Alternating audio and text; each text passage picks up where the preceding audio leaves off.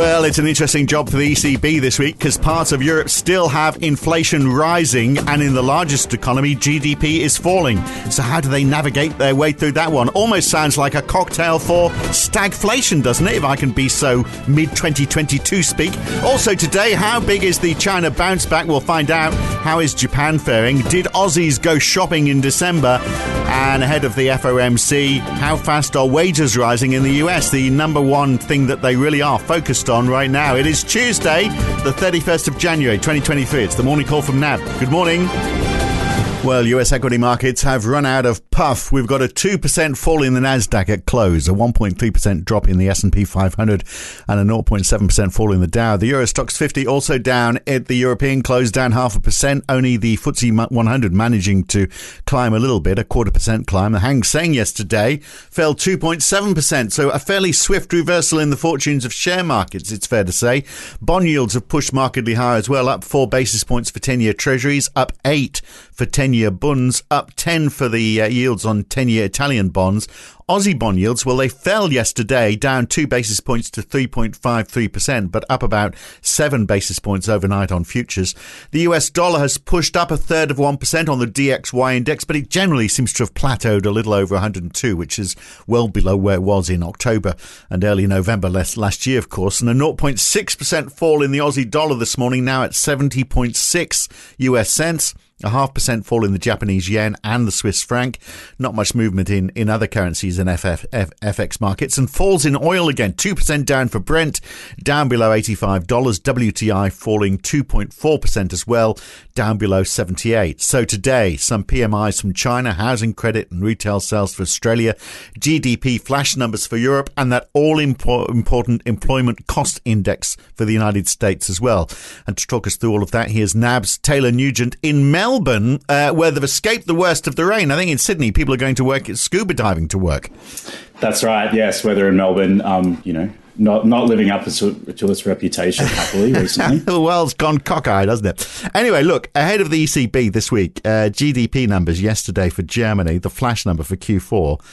I mean, it was expected to flatline Q on Q, but it actually fell 0.2%. So, and then, we had that surprise with Spain's inflation, ahead of the full inflation figure later on for Europe. Spain's inflation rose from 5.7% in December to 5.8%. Not a big rise, but the wrong direction. And then if we take out energy and look at core inflation, that's gone from 7% to 7.5%. This is a real worry, isn't it? So on the one side, we've got, GDP output down and we've got inflation rising. Exactly not what the ECB wants to see happening. Yeah, good morning, Phil. Certainly the direction of those two data surprises in Europe, certainly painting a pretty unhelpful picture with that kind of, lower than expected growth outcome in Germany. And then that stronger inflation number. You'd have to say that, most of the focus and, what we've seen in terms of market reaction has been on that inflation surprise in Spain. That German data, it was did come in at minus 0.2% for the quarter. That was a little bit worse than an earlier reported flat outcome. Although, given the headwinds in Germany, if we hadn't got that upside surprise earlier, it's hard to believe that this is kind of too different from where expectations would be. But, maybe does suggest a little bit of downside risk to Eurozone GDP data coming up today, where consensus is for a minus 0.1% quarter on quarter. But, is it too soon to be using the word stagflation again?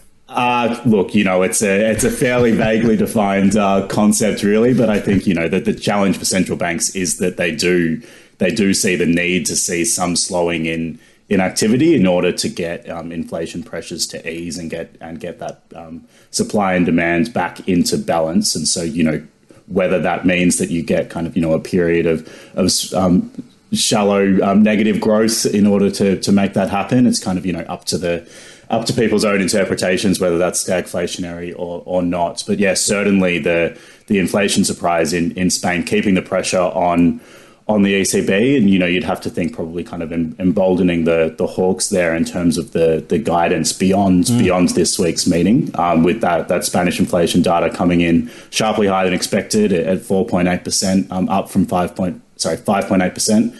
It was up from 5.5% previously, but it had been expected to fall to around 5%. So a fairly sharp surprise there. added uncertainty in the month due to a reweighting of the basket there. So that kind of added a little bit of volatility. But certainly, as you mentioned, that core number, pushing higher up to 7.5% in Spain, certainly, indicative and kind of adding to fears that those price pressures might be a bit stickier.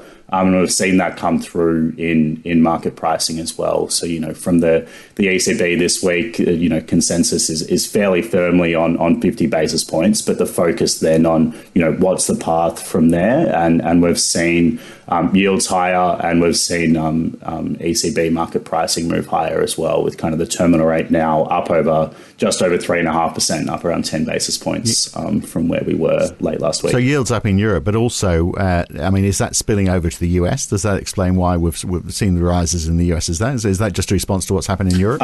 Yeah, look, you'd have to say so. The kind of the catalyst on the day looks to be kind of alongside that push higher. Yeah. In yields in Europe, but with a very full calendar for both important data and central banks this week, maybe just kind of a bit of a cautious tone entering the week, and that kind of upside inflation surprise in Spain, maybe just kind of adding to a bit more caution to the kind of the direction that we've seen so far this year of kind of growing confidence in the easing inflation backdrop. Well, we would be able to see whether actually the same story is applying in Germany, because we should be getting German CPI today, but apparently the stats agency has delayed the release of that. We do get Eurozone GDP today, though, so we can see whether Germany's GDP and the fall that we've seen there has spread across the Eurozone.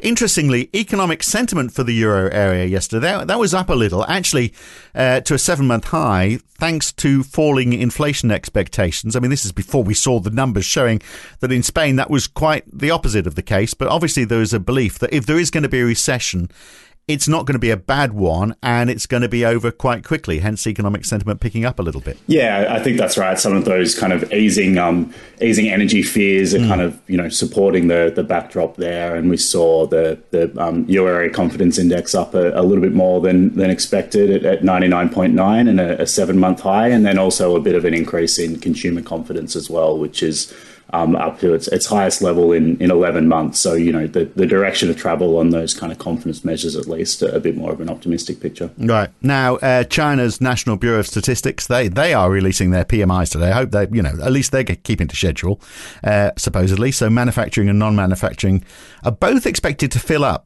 pick up, but will they move into growth territory and actually push over 50? I mean, services was 41.6 last time, so going over 50 sounds like quite a big call, doesn't it?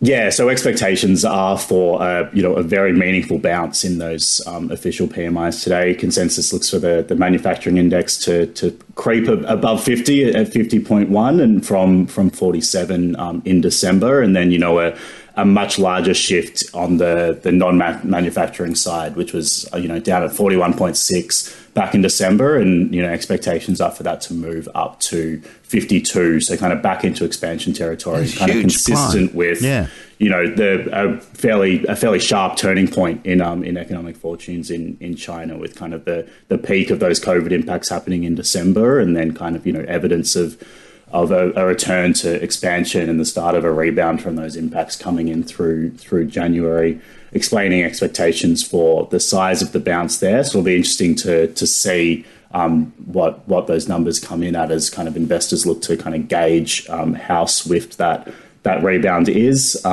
China also back from a week of Lunar New Year holidays on Monday, and we saw kind of that optimism around reopening coming through in equity markets initially as well. The CSI 300 initially up quite sharply, although it did kind of pair gains through the day, and some data kind of supportive of kind of a recovery really starting to take hold in January, and so it would be interesting to watch those PMIs to see where that's firmed up. One headline that caught my eye was that travel activity during that holiday period was nearly 90% of pre-pandemic levels, according to the Ministry of Culture and Tourism. So suggestive of a fairly swift bounce back there. Yeah, well, so it'd be interesting to see whether equity markets suddenly turn around again if those numbers look very positive today.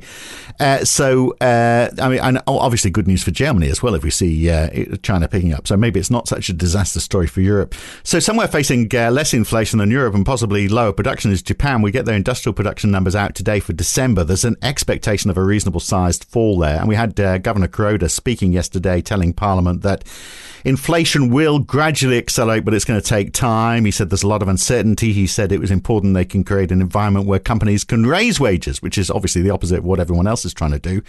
And we get their employment numbers out today. But Yuri Okina from the Japan Research Institute, who could be the deputy governor, has been talking about it's important that they set their 2% inflation target as a long-term goal to make their monetary policy more flexible. So we can see, can't we, that change is going to come swiftly when the power shifts. But in the meantime, Governor Kuroda just doesn't want to budge, does he? Yeah. So certainly some kind of evidence of the sensitivity of financial markets to any hints of movement at the Bank of Japan. So Yuri Okina noting that, kind of suggesting that some revision to the joint policy statement, keeping that 2% target, but emphasising kind of that it's a long-term goal, adding more flexibility, and saying that a comprehensive rethink of monetary policy would be needed for a normalisation of yield functions, kind of getting some attention. We saw the US dollar lose about 0.5% against the yen on those headlines, but kind of